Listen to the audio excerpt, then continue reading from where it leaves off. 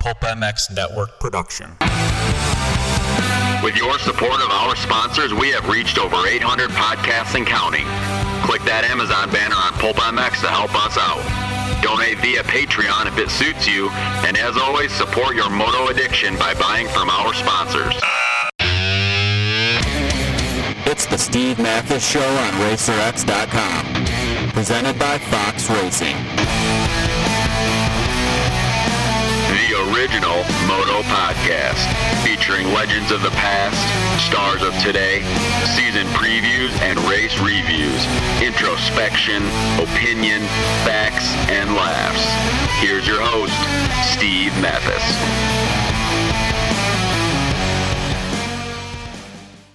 Hey, it's Mathis. Welcome to the Davi Millsaps podcast, motorcyclesuperstore.com, on the RacerX website, and brought to you by Fox Racing.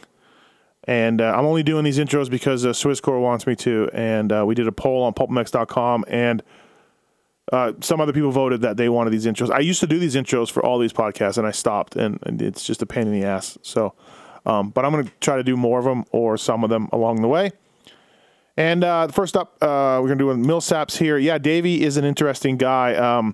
For sure, without a doubt, early on, he hated my guts. And I was hard on him. I mean, as I talk about in this podcast, I talked to a lot of people around him, and they all said he should be better.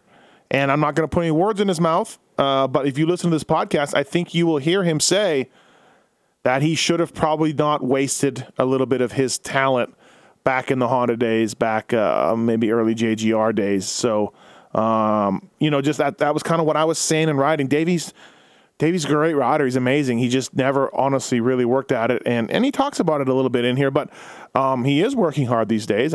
Everybody I talk to seems to think he is. I think he enjoys his spot in the sport a little bit more than he used to. Realizes maybe he is what he is, and that's a damn good rider. And one other thing, when you listen to this podcast, you're like, holy jeez. He's gone through a lot of injuries, man. A lot of surgeries all over his body. You remember he lost his kidney there. We touch on that. I mean, man, he just got off a wrist injury coming into this year, of course, with the Rocky Mountain KTM team. So, yeah, that's something you don't really think about at times. And you know what? I was probably, in his defense, I was probably an asshole. I probably said some mean things to him back then. But because I know that he was wasting his talent. And again, we get into that in this podcast a little bit. We talk about it. But I think he's changed. I've changed a little bit as well. And, maybe taking a little bit more of things. Maybe I'm asking a little more questions about what's going on behind the scenes of guys before I'm so quick to judge. Maybe? I don't know. But I know one thing, he didn't like me, and I think he semi-tolerates me now. I mean, we have some good conversations. Yeah. He'll tweet me in between heat races, heating a semi at a Supercross or something I tweeted. So he's on it. He pays attention to that stuff. He had and lost in all of this after he got let go from Cowie. And, of course, he missed the entire season a few years back. Let go in all of that, or missed in all of that sort of talk about Davey. He was riding really well last year in Supercross until he hurt himself at Daytona. So he'd come off a season-best 4th place, and he'd won a heat race, I believe. And, yeah, man, he looked pretty good. And it's because he is good. He's damn good at riding a motorcycle. So this podcast was about 2 weeks in the making, texting him, trying to be ready. He's a busy dude. So we missed up. I think we missed one time where we could have done it. But for the other part, he was pretty much just blowing me off until, I just persisted. I just sent him text saying, I'm ready. I'm ready. I'm ready now. I'm ready. And eventually he probably just agreed to do it so I would stop texting him. So just interesting guy.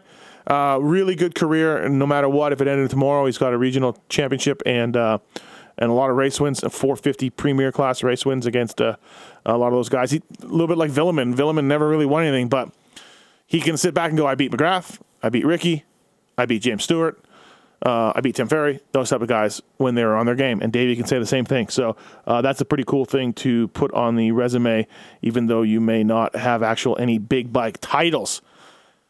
Oh, if he would have stayed at Suzuki, maybe. I don't know. Anyways, take a listen to this podcast. It was interesting, I think, to hear him open up about some things that I've never really heard him do before. And, listen to this Davi Millsaps podcast. And, again, thanks for listening, everybody. motorcyclesuperstore.com, or RacerX Online.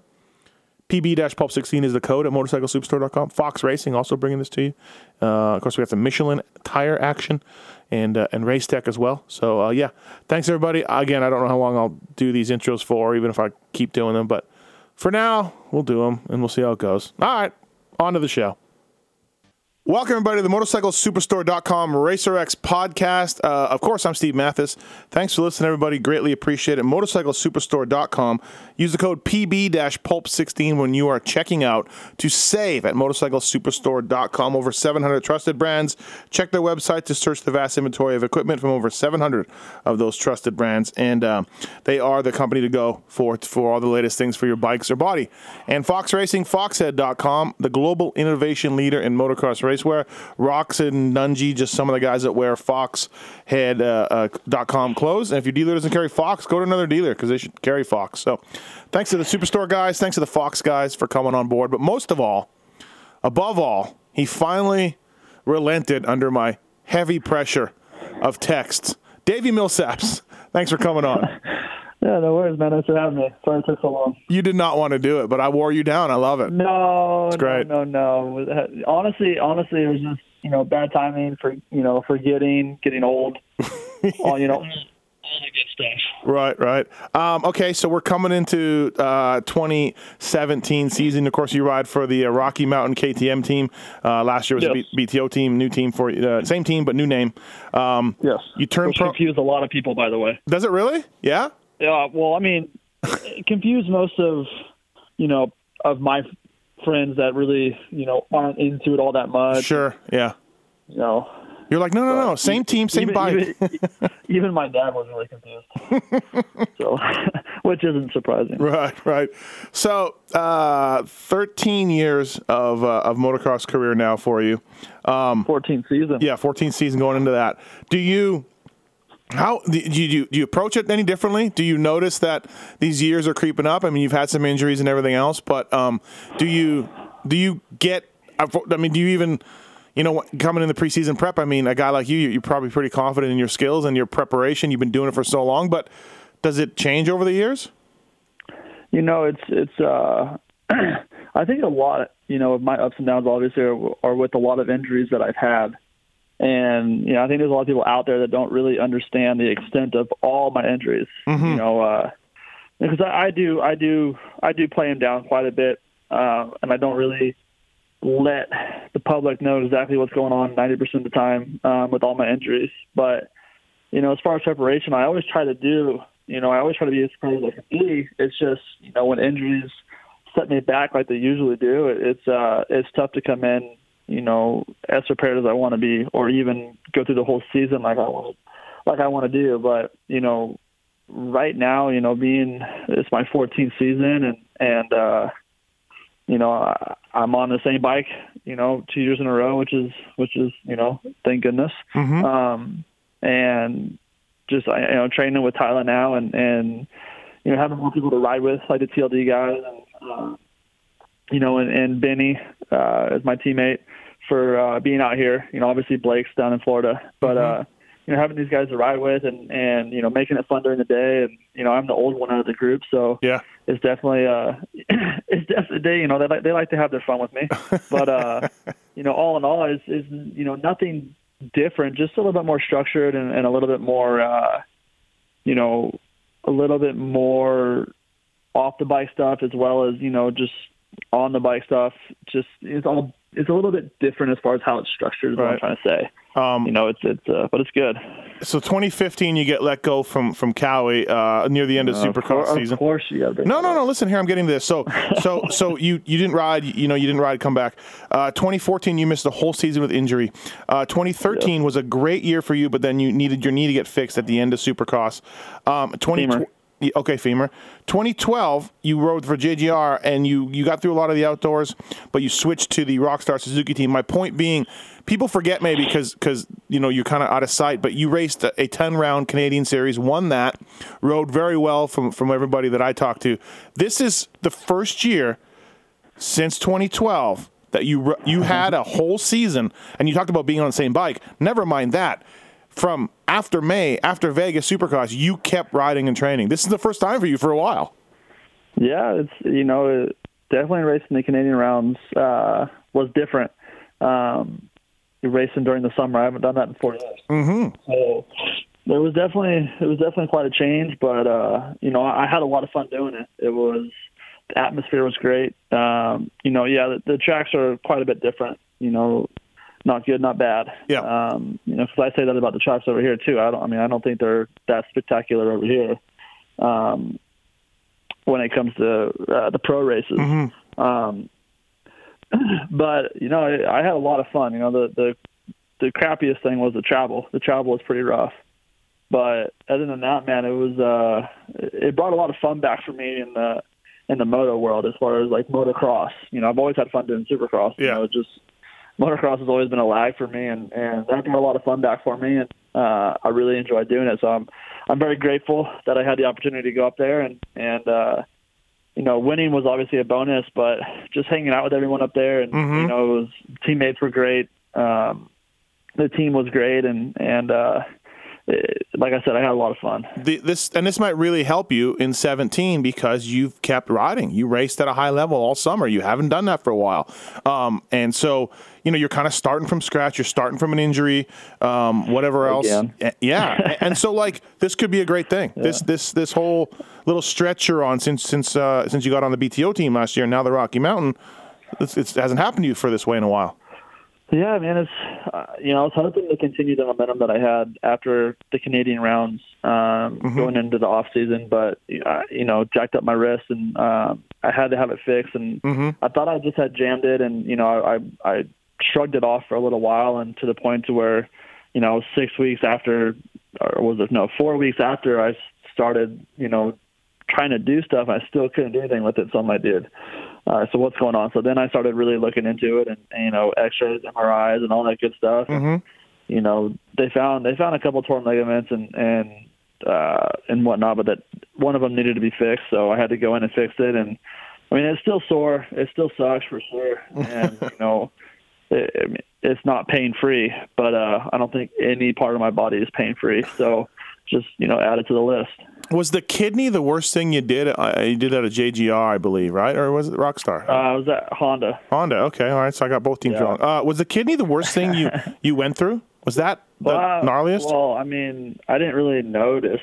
As far as, it didn't hurt when I lost it. The crash hurt, don't get me wrong. Yeah. But, it didn't really, I didn't, it's not like breaking your ribs or breaking, a bone. It's not like, oh, man. I didn't know, but the side effect for a long time, for almost about a year and a half to 2 years afterwards, trying to relearn my body because I only have one now, and I had to wait for everything to get better, and it shows you a lot of things internally in your body. So I had to figure all that out and figure out what worked best for me. And then, about 2 years after I'd done it, my level started to come back to normal because my other kidney started growing. So when that happened, mm-hmm. that definitely helped me out a whole lot with my recovery and what I could process and what I couldn't process. Yeah. So, but yeah, I would say, obviously, losing any internal organ is not a good thing. No. But as far as like hurt goes, I don't know, man. Ribs suck. Yeah. Yeah, they do. Yeah. Even torn cartilage, never mind breaking a rib, never mind fracturing. All of that. All that sucks. Did you crashed pretty good at Daytona, missed the rest of Supercross last year, but you came back in Vegas. Yeah, came back in Vegas. I thought you rode pretty well all year. Forrest Butler took a little bit of a gamble on you. I know. Your Cowie thing is very mysterious, Davey, whether you were hurt, what was going on. You didn't perform great at Cowie. You came over to KTM. We all kind of were like, well, does he even like the KTM? Because what was going on with the Rockstar thing, and all of us experts thought of it. We're like, does he like the KTM? But man, I thought you were good. Like you started slow, but you said you would, and you were getting, by the time your crash came, you were coming on. You had fourth in Atlanta. You'd won some heat races. Like you had to be feeling pretty good until the injury. Yeah, it was definitely a building block. For me, getting on the bike, figuring it out. It took a lot to get used to it. You know, and then we switched to air, you know, forced and shock. So that was kind of a bit different. You know, trying to learn it from track to track. You know, just trying to get myself back into shape. And you know, I had a rough go in 15, you know, getting sick and stuff. And then that took a long time to get over. Once I got over that and, you know, I stayed on top of it, you know, that I was actually able to start training again and training hard. And that's when I started getting into shape and started feeling better. And, you know, it sucks Daytona happened, but, you know, it is what it is. And you know, it gave me the opportunity to, you know, rest up, get the Canadian thing going and, you know, go at it as hard as I could. So, I mean, I had fun. Forrest Butler is your biggest fan. That guy, when he told me he was signing you and we talked about it and he's, you know, we talked quite a bit during the year and stuff.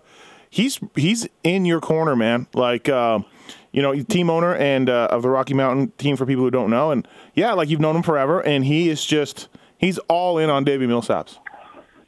You know, Forrest and I go way back. You know, it's obviously both growing up in Florida, racing Gainesville, the Dade Cities, you know, and the Reddicks, the list goes on. So, and then, you know, when we opened or when I started going pro and stuff and having the Supercross race at my house in Florida, him and his brothers would come up and they would train with us and stay with us and be a part of it. So, I mean, I've known Forrest for a long time. And so it definitely made the transition easy to come onto the team and be a part of it with him. You know, we get along really well.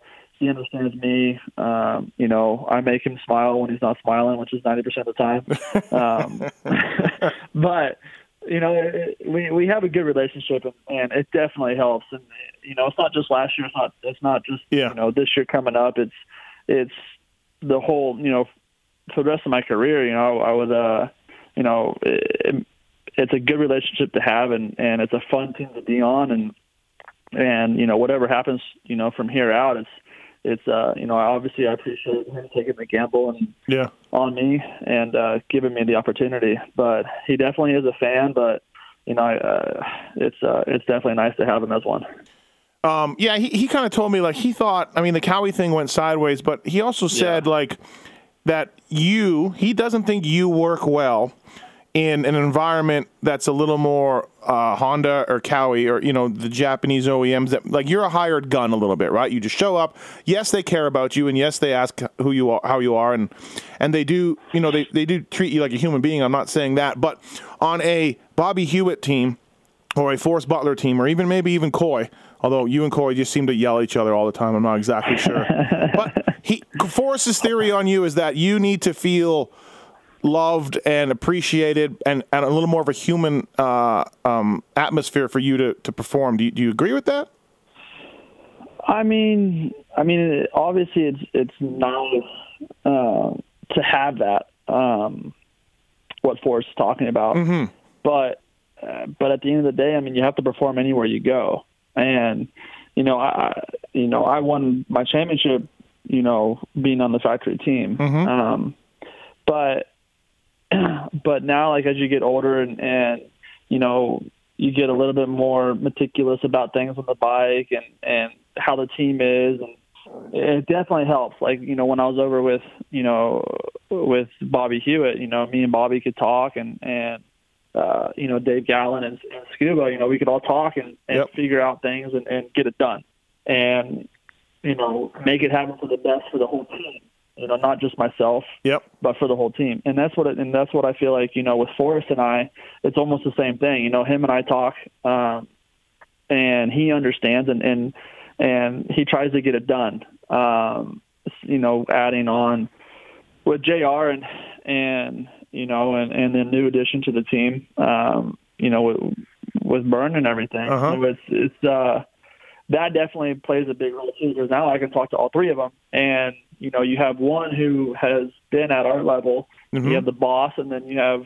the crew chief. So we all three, you know, us four can put our, you know, our heads together and trying to make the team the best that it can possibly be. And I enjoy doing that myself. It makes it fun for me. You know, like, I don't know. I think it's just the old part coming out in me. I'm not worried about lap times. I'm not worried about, anything like that. I'm worried about making the team better for everyone and for myself, because if it benefits the team, it's going to benefit me. And, and I enjoy doing all that stuff. It definitely helps making it my own. Look, I got friends at Cowie and friends at Honda, and I worked for Yamaha. Getting an OEM team, factory team, to change course or to change policy or to get a part it's like steering the Titanic. You know what I mean, right? Like, and if you're with Bobby Hewitt or Forrest, you're like, hey, let's do that. Okay, we'll do it. We'll try it. Whatever. So it's a different atmosphere. Yeah, no, it's, over on the factory teams, it's a lot of what they want to test and a lot of what they want to do. They do listen, and they do a lot of things that we want to do for sure. But, over here, it's basically what we want. That's it. It's not, a lot of times it's not what they want to do, which, I think is what Forrest is trying to say. Mm-hmm. Yeah. Outside of the team you're on now, which team did you enjoy your time at? JGR, Rockstar Suzuki, Honda? Maybe back in the day with you and the Iceman? Maybe you and the Iceman got along really good? You're going way back. Honestly, I've actually enjoyed most of them. Almost all of them. They all had their ups and downs. Starting from the first years, all the way through. Yeah. I do miss Carlos quite a bit. Oh, I bet he misses you too. Every day. I'm sure he misses you. I do miss him quite a bit. I had a lot of fun at Honda. I had a lot of fun at Suzuki. My first years just learning. JGR, I had a lot of fun because I had a lot of fun with Coy. Yeah, he definitely. Yeah, except for when he was angry, then it was scary. Oh. But gotta love him. Obviously at Rockstar, I had a lot of fun with Scuba and Bobby and Dave. Obviously, Scuba and I have a great relationship, and I love working with the guy. After that, with all that said, I enjoyed them all. Yep. It just got to the point to where, I don't know, I like change, and I like mixing it up, but I was just young and dumb, and didn't really know better. But now I'm getting a little bit older, and I feel like sticking with the same bike from here out is definitely more beneficial rather than trying to have to learn a new bike every year, every 2 years. Did you feel a lot of pressure when you went to Cowie? Like, hey, RV's gone. Monster's a huge sponsor of everything. You're going to be the guy to replace RV. Like, you feel any of that? It was definitely there. Even if there was no pressure coming from any of the guys there, just the pressure of, having RV there for, winning all those championships and then him not being there. So the pressure is just there regardless. But no, because you were the number one guy on the team, and people were looking at you as kind of, hey, you got to step it up, But people kind of forget you didn't race all of 14, so you missed a year. No, it wasn't even that.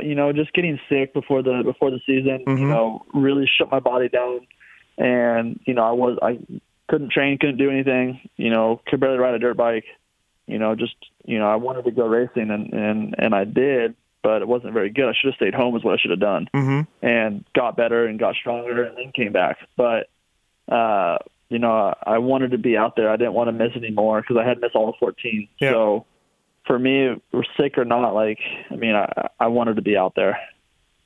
How's your relationship with those guys now when you see them? Obviously it went sideways, but is it all right, or is it? I know there were some hard feelings on maybe both sides. How is it? Do you, I don't know what hard feelings need to be on my side. Well, you got to be like, hey guys, hey jerk offs, why are you letting me go? No, they did what they thought they had to do, and it's. Do you feel like you got a bad reputation because of that from people? Oh, absolutely. Yeah. Oh, absolutely, 100%. it was never looked at, the way that I was looked at after that before my whole entire career. Yeah. It definitely put a stinger, and it traveled into my 2016 contract with Forrest. Yeah. So, it was yeah, it just doesn't. It was hard. It doesn't happen in our sport. Factory riders do not get let go. It doesn't happen. No. Like in the middle of the season, you know what I mean? Like Mike Craig did. You did. Not even in the middle. I had 3 rounds left. Right. So it's a gnarly thing when that happens, and it sucked. I'm not gonna lie. Yeah, absolutely. Hey, when you missed 14, did you get that microfracture surgery done on your leg, or what was that? What was there was so much stuff going on about Davi Millsaps and why he's not in 14. He's not getting paid his bonus money. He hates the KTM. He's injured. He's retiring. Like, dude, you weren't talking to anybody. I know people were asking you for interviews, and you're just like, nope, not talking. And there was so much stuff going on about you, and I don't know how much you want to get into it now in 2016, but like, what was going on? You were mountain biking racing, and everyone was mad at you. What was happening? Look, I don't want to, whatever you want to get into, I don't care, but I was mountain bike racing when I was healed and riding. Okay. And then, my foot, honestly, it took the longest time to get my foot to heal. I honestly still don't even think it's 100% healed, but it's, it doesn't bother me. I think I've just gotten used to it. But they had to go in and I had You were riding with an injured foot that whole Supercross season before? Like the 13 season? Was that it? No, 13, no. I broke my foot. I broke my foot on the KTM when we switched after I got back from my femur. Oh, okay. Yeah. So because you missed. Okay. Yeah. So you missed the rest of 13 because of the femur. Got on a KTM, broke your foot. Got on my KTM, I broke my foot and dislocated my ankle. Damn. So went in for surgery, had my ankle fixed, had my foot fixed, and then got out. Was still in a lot of pain. Everyone was telling doctors told me it was healed, whatever, but I was in a lot of pain. It felt like someone was stabbing my foot the whole time I'd ride. Mm-hmm. And then I crashed again. Basically, I wasn't really paying attention to riding. I was, worried about, how much my foot hurt and how do I adjust it on the bike and stuff. And ended up, crashing in a corner and tore my ACL, my MCL. So I had surgery on that. And then when I got back from, when I had that surgery done, I was walking around and my foot was still bugging the crap out of me. So I went back in for surgery on my foot because I'm like, all right, well, I'm out for a little bit on my knee. I'll have surgery on my foot. Right. Had surgery on my foot. Waited 4 or 5 weeks. Still pain. Couldn't figure it out. So went in for more tests. Had a minor surgery on my foot to, have all the scar tissue, and I had to have a nerve cut, so I can't feel half my foot. And I'm like, man, that did it. So I started riding again. And I was riding for almost a month. And this was Glen Helen time. This was around Glen Helen time, I think. Yep. Right. Yep. I was coming back for Glen Helen. And one day at Milestone, I was doing my warm-up. I felt good. Mm-hmm.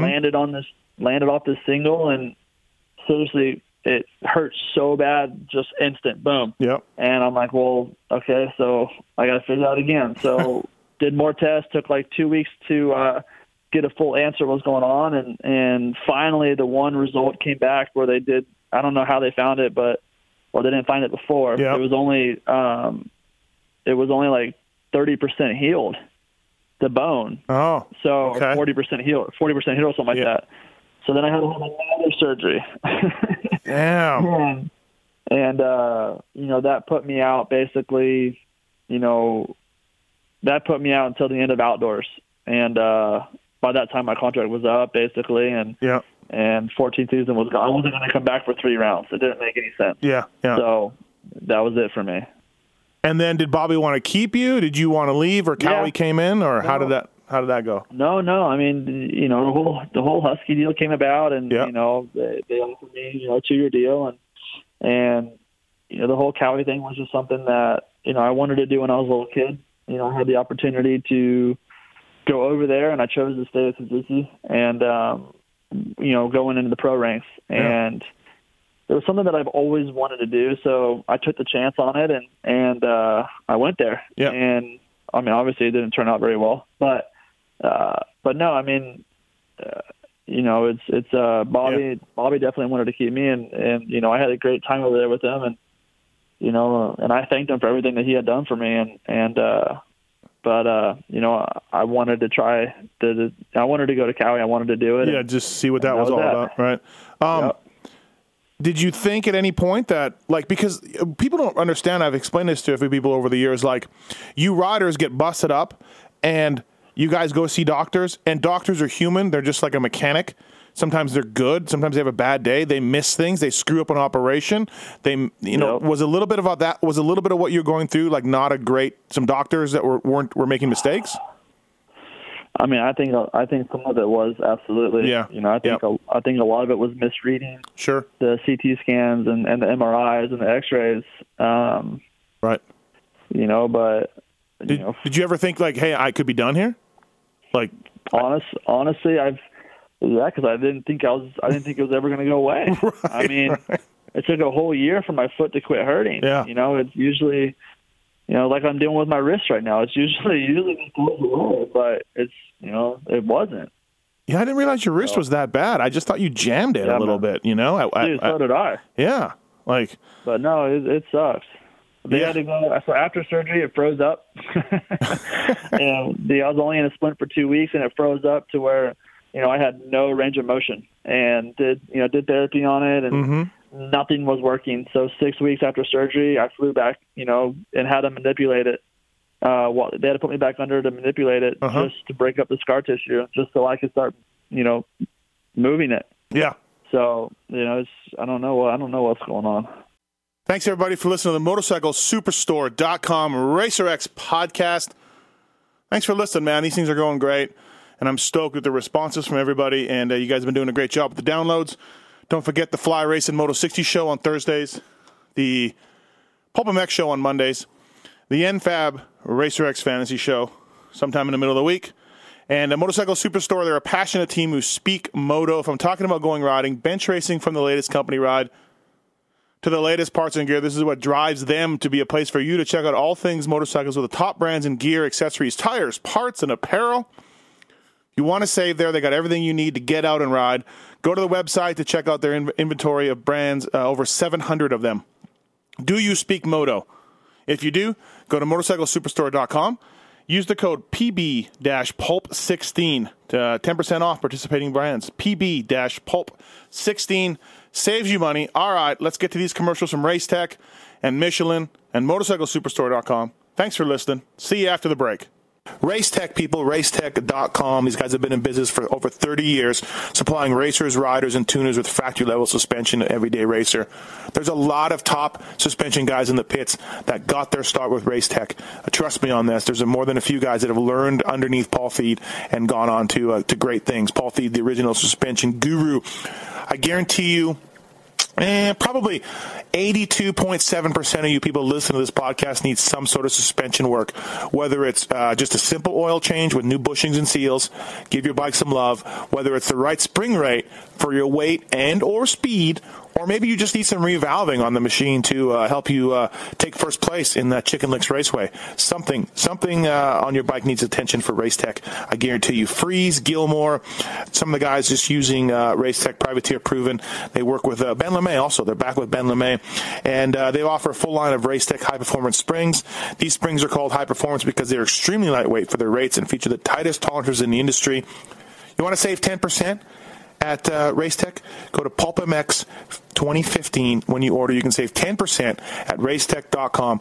And they're proud sponsors of this podcast, and we thank you guys. All right, back to the show.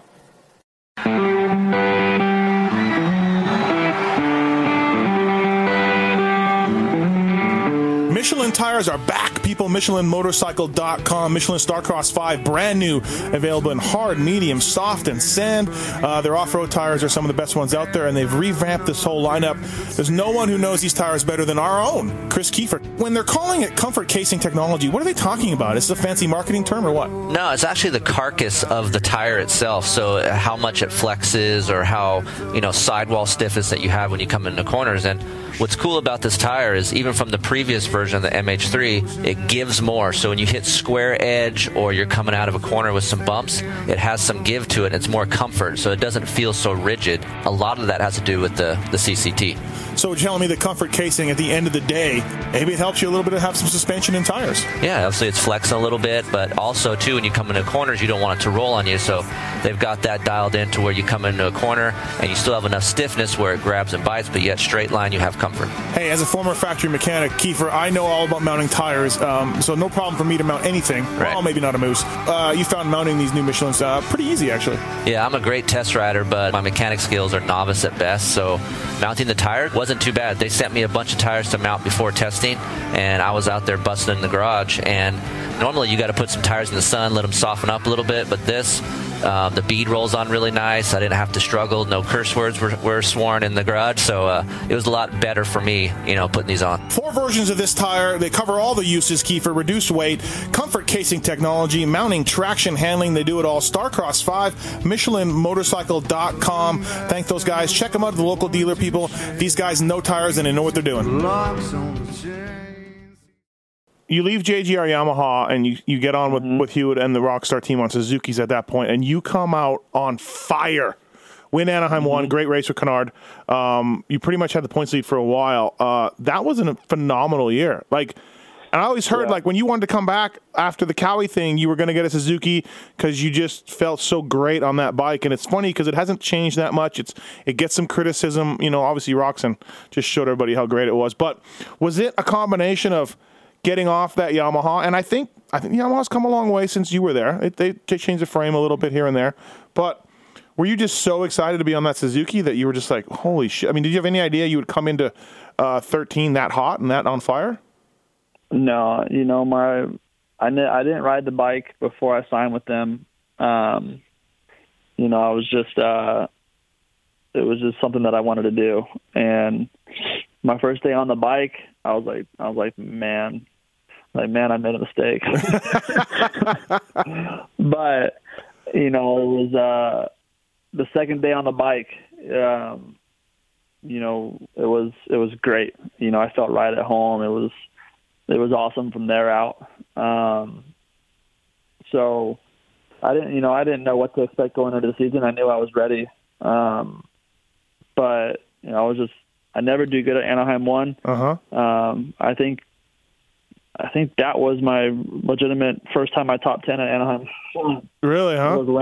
Yeah. I don't know. I mean, maybe 9th or 10th. Yeah. But never, right. But, never above that. So it was definitely a surprise for me. And, a surprise to everyone. Yeah, you were great. But, it was a fun year. I had a lot of fun. I had a lot of fun racing those guys. And I had a lot of fun being there every weekend. So I would like to do it again. I'm trying my best to do it again. A little slow start to, with my wrist injury, my thumb injury, but I feel good right now on the bike. So hopefully I can come in doing the same thing. Do you feel like that Yamaha you rode at JGR, and of course with Stu, and that went sideways, and that bike, you talked to Tedesco and Burner rode it, and Red Dog was testing for Stu for a bit, and it was really cool Yamaha to do that. It's some really neat innovations, but how bad was that bike looking back on it? Or did it not deserve the rep it kind of got? I mean, Dubach and guys at Yamaha were so mad that everyone was shitting on that bike, but looking back on it, and again, I think it's better now. I think they've done a lot to the frame and the aluminum and everything else to change the frame composition, but looking back on it, was it bad? Was it? I mean, it wasn't necessarily that bike that was that bad. We had a lot of good parts to it. Yeah, those guys worked hard. They tried hard, yeah. The two things that contact the ground the entire time, that are on the dirt bike were probably the one thing that held that bike back quite a bit for us. Okay. I'm not saying names. No, yeah. But yes, that would have been changed. It probably would have been a way different. Oh, really? story, Okay. Yeah. I mean, I tested back and forth with them on one track, and I was, it's almost a second and a half difference between the two. Oh, geez. Were they there then? I hope they weren't there. They probably ready to kill themselves. but yeah, so it was a big difference, and that would have made, a big difference come, race time. But right. no, I didn't think it was, terrible at all. Mm-hmm. It was, yeah, like you wish the tires were a bit better, but it wasn't this.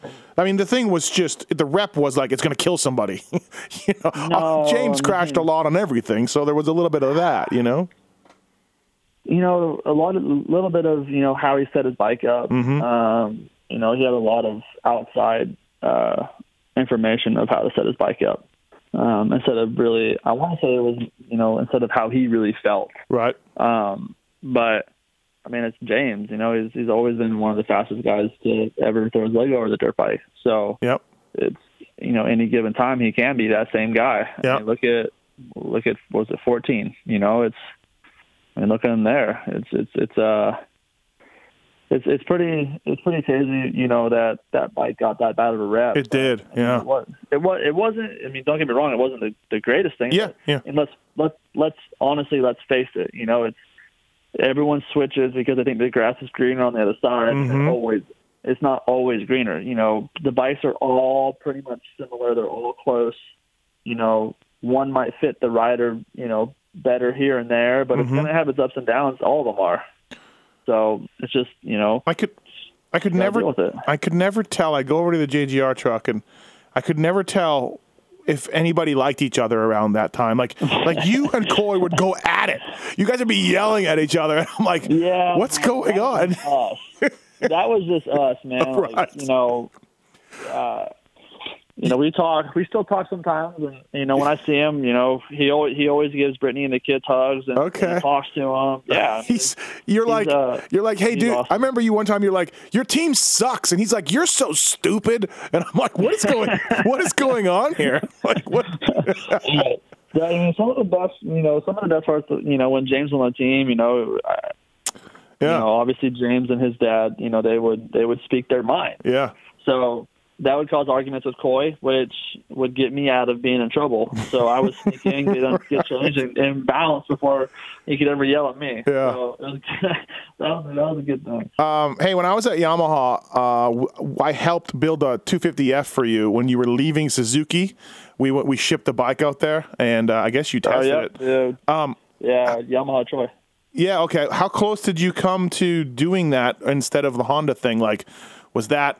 I mean, was Suzuki, we always talked about Suzuki having this incredible amateur team, and they've had so many great riders, and they kind of let them go at different times, you being one of them.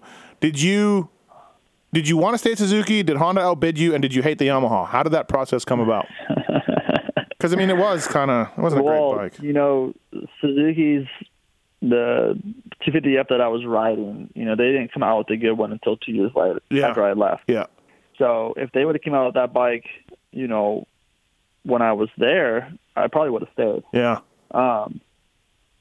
But no, I mean, I tested the Yamaha, and then I was like, man, I like it. Mm-hmm. I didn't like the slipper clutch that you guys had in it. Yeah. But I did overshoot a bunch of corners because of that thing. But I did like it. But then Honda came down and tested with me, and I was way faster on the Honda. Were you? Yeah, and they pretty much outbid everyone too. Yeah, you made so much money at Honda. Come on, you made so much money at Honda. No, but you were faster on it, and the contract was better, and that it kind of like was It was I was comfortable on it. The minute I got on it, that 250F was probably, hands down that year. Yeah, it was unbeatable.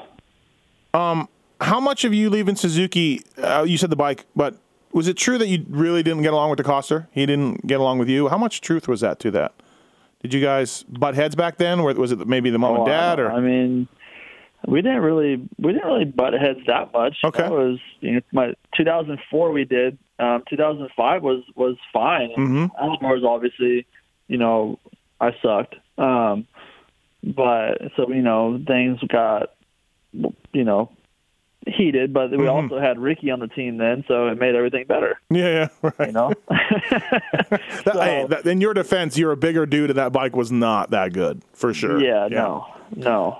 So, that's when the whole Cowie and Suzuki thing collaborated. Yep. But no, it wasn't a very good TBF. Right. But I mean, all in all, it was. I had no issues with him at all. I think he's a great team manager. He knows what he wants, and when he wants it, he makes it happen. Yeah. So, it's good. It's cool to have someone like that in your corner, regardless of if you butt heads with him or not. Right. MotorcycleSuperstore.com, Racer X podcast with Davi Millsaps, presented by Fox Racing. A few more questions for you, and we'll let you go. See, hasn't been that painful for you. What's your biggest regret in your career? Besides that dog barking, but yeah, what's your biggest regret? What do you wish you would have done differently, or handled differently, or gone here or gone there or whatever? Oh man, I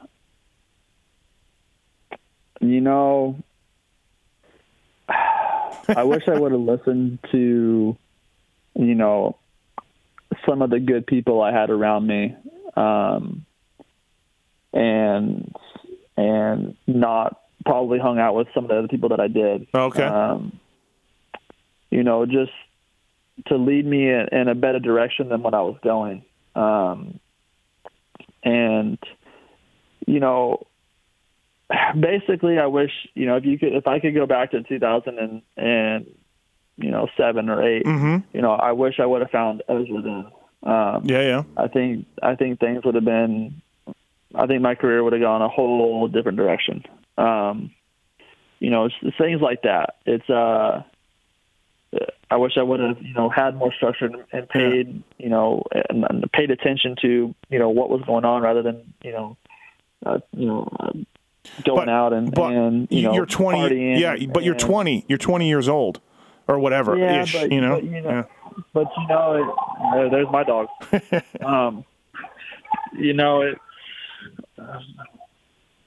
Just taking it more like now. Don't you feel like, okay, that was 08, 07, you said. We're 9 years later, and I don't think Austin Faulkner, who is the next Davi Millsaps, I mean, you were equal to him, or whoever, whatever young superstar you want to pick right now. Cooper Webb, maybe he's a bad example, but somebody else. It's like, I don't know. For me, it was more so I wish I would have had the right people around me to lead me and keep me focused on training and riding and structure and focused on that rather than, being 28, 19, 20, 21, 22, 23, and making a lot of money and buying cars and paying people, too much money to hang out with you and going into after parties. And, even though that was that time, like everyone was doing it, I wish I would have been, I wish I would have had someone with me to, take me in a different direction. Yeah, it's an old story. It happens to a lot of you guys. A lot of money and a lot of youth and bad people that want to just be hanger-ons, and that happens to a lot of dudes, as you know. It does. It does, and that's probably the my biggest regret that I have is that whole situation. Just not listening to the right people. It makes a big difference in your life. It makes a big difference in your career. And I honestly, truly believe that, if I would have gone a different direction in that period of time, I think my career would have been way different. Well, you and I butted. You didn't like me for a long time. You probably still don't. But who says I still do? Right. Okay. Here's the thing. Just kidding. Here's the thing that I talk to the Honda guys. I talk to Ferry. I talk to, Chad. I know all these people in the pits as a former mechanic, and they used to tell me, dude, Millsaps is so good. He's so talented, but he's fucking this up. He's not working hard.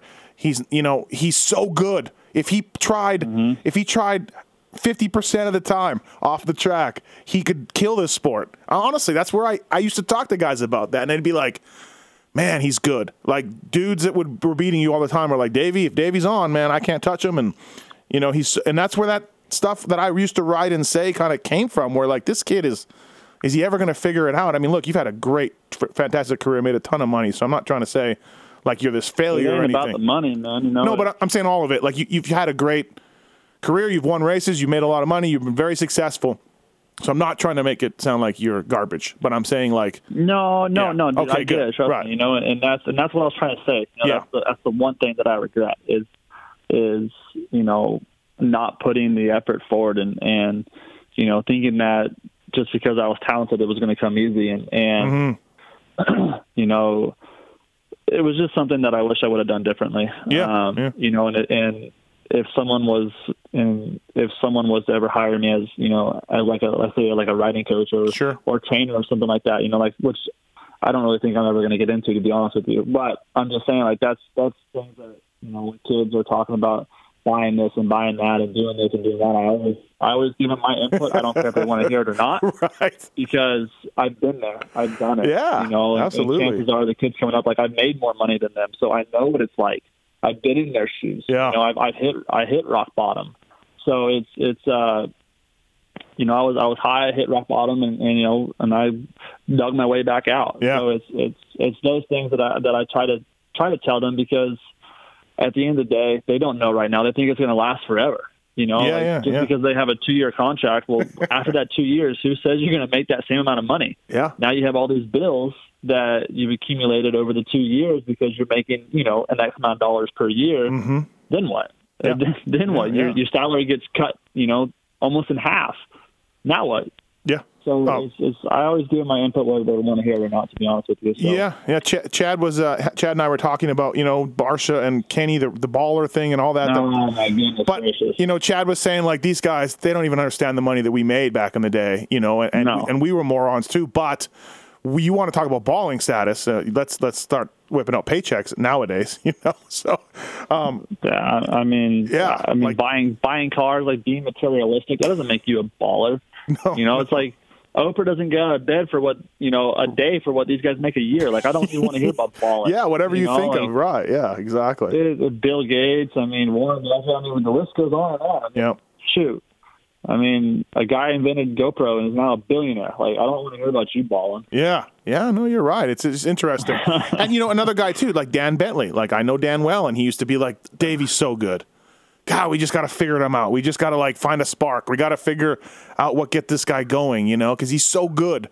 You used to show up, apparently, at test tracks, and guys would be riding all day, and they'd have a best time down, and you used to show up and be like, yep, 5 laps in, you have the best time of the day, you know, and they're just like, oh, God, this guy. So that's all. But interesting. Yeah, interesting that you say that, for sure. So, and then you got jerk-offs like me in the media, you know, telling, you know, things. like, and that's the thing, you know. It's not that you guys are jerks. It's the fact that, you know, just like with everyone, you know, you guys don't know behind the scenes. Nope. We don't let you into the behind the scenes stuff, you know, a lot. So it's hard for you guys to know. So what you guys are going off is the assumption of everything and how we're performing, and you're assuming that because we're, you know, not doing well, that we're not training hard. Yeah. And there's so much more going on. Yeah. There's so much more. You know, we have personal lives and we have normal lives at home, and you know, there's a lot of things that go on during the week, and whether we're sick, you know, just because we're a professional athlete doesn't mean we can't get sick. Yeah. You know, or you're fighting with your chick, or you whatever. Just anything. Yeah, man. anything. You know, exactly. Yeah. It's No, I know. Yeah. That's what makes it hard. But all in all, it's you know, a lot of the times, you know, you guys are right. We aren't putting in the work, but you know, now I'm putting in the work, so you know, we'll see if I quit fading. Before I let you go, your favorite teammate ever? You've had a ton. Who's your favorite teammate? Oh man, my favorite? Yeah, just your favorite teammate you've had. You've had a lot. That's why I asked that. I've had a lot. Yeah. No, I know. I mean, I would probably have to say Ivan. Yep. Yeah. I'd probably have to say Ivan. He was very much on my level as far as the way we thought about things on the dirt bike. Yep. He was fun, you know, but all in all, like, he could joke around and he can mess around. Yeah, but he was serious. So to me, like, you know, him and I never had any issues at all. You know, like, it was, you know, Shorty and I had issues back in the day. Yeah. I have no issues with Shorty now. Yeah. I think a lot of people have had issues with him. Yeah, I don't think you're alone there. I do not think you're alone. So, you know, obviously, you know, Brock just never talked. Yeah. So that was whatever. You know, James, I didn't mind James at all. What's funny, I used to think about it like, okay, you weren't as prolific as James in the amateurs, but you were the next kid. You were James Stewart in a way in 80s. Your whole life, Davey, people have been watching you and being like, that kid right there. And maybe not as good as James, you know what I mean? Because he was probably a little bit better. But I always felt like you could relate to him. Like, hey, man, yeah. And what do you mean by that? I mean, we've won all the same stuff. No, but I think the hype on James was bigger. You were big. Don't get me wrong. But James, I think there's more reasons than that behind the hype. But we got the hype. We just believe the hype. Oh man, we're going there. We're going. But yeah, like I always thought it was funny, like where you're like, yeah, man, like, hey, James, it may not turn out. You may get hurt. You may, you know, do some dumb things with a bunch of money. Like because again, I've known about you since you were 6 years old, you know? So yeah, it's just one of those things. Like, you're in that same position. Yeah. I mean, it's all good, man. Yeah. I had a fun amateur career. I enjoyed what I do, and you know, it actually, you know, today I had a great time riding, doing motos, and I'm having fun again. It's nice. Yeah. Well, good, man. Hey, thank you for doing this. I appreciate it. Yeah, no worries, man. Thanks for having me. I had these questions, and good luck with everything. Those are probably eating you alive. I'm just like, I got to ask him. I got to text him. I got to ask him this stuff. I got to talk to him. I think I have like 20 texts that says, I'm still ready. I'm still ready. Because at one point you said, let's do this, I think, or something, and I'm like, I'm ready. So, yeah. No, interesting stuff. Like I said, I think you had a nice season last year. It would have been awesome to see if you hadn't gotten hurt, how much better you would have got. Like I said, you came up that fourth in Atlanta, but then you went to Canada, which is awesome because Canada's awesome, and you dominated it there. So yeah.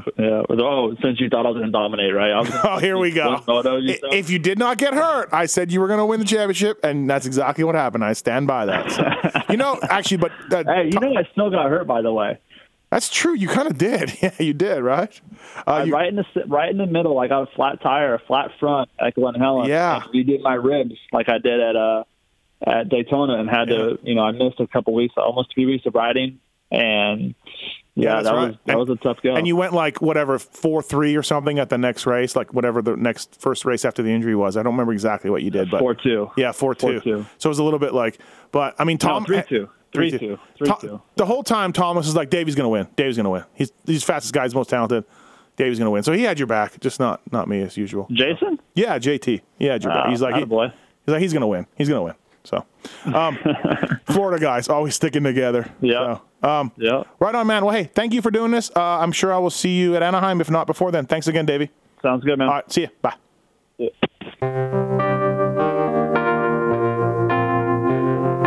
Thanks for listening to the Steve Mathis Show presented by Fox Racing.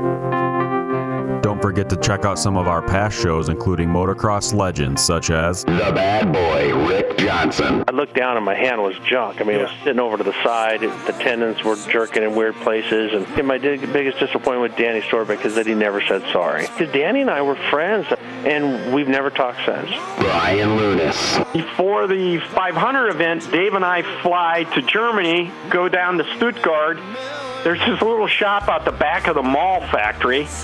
We get our cylinders, take them back, and, off we go. And, we ran Nicosil cylinders as a back factory part for a handful of years before anybody ever saw it in production. Dave Arnold. And McGill was all, you know how he did the big pancake thing? And he's got the thing, he's completely laying on the gas tank trying to miss his tree. I mean, he would have gone even harder, jumped farther if that tree hadn't have been, if it hadn't have been there. The Hurricane, Bob Hanna. I love the guy. I think he's the greatest competitor this sport ever had. Absolutely 100% in my mind. I firmly believe that statement I said about these modern-day guys in Switzerland or Holland or Belgium on 45 minutes on the same bike. You're not beating Roger. Are you crazy? They're not doing it. If they think they're so much better nowadays than they were in those days, they're fools. They're different bikes, different times. The Beast from the East, Damon Bradshaw. It got to the point where I didn't want to leave home. And once I got to the race, I wasn't into it. If I wasn't going to give 100%, I'm not going to take their money. The working class hero, Doug Henry. It was definitely an emotional moment for me, just thinking to myself, that's it, and it's amazing the stuff that goes through your head in a short amount of time of the things that, that I was going to miss. The Dogger, Ron Lachine. Until you really open your ears and you want to listen to what they're saying, it's like beating a dead horse. And I know from personal experience, did anybody ever sit me down? Of course they did. Everybody did. Pro Circuits, Mitch Payton. There's two ways to make the money. One is you can sign for money, or two, you can earn the money. I'm a high believer in earning the money. I think they ride better when they earn the money. 7-time Jeremy McGrath. I was so mad, so disappointed and so frustrated that I pulled the pick and I left. Every point counts. I could kick myself to this day for not just riding around in tents. It's been no problem. My ego got in the way, The O Show, Johnny O'Mara. Stuff that you'd sit there if you didn't want to ride it, you just wanted to just look at it all day. I mean, I got a chance to test all that. I like that era I was in. I really do. Search Pulp MX in the iTunes store to enjoy these and over 800 great motocross podcasts.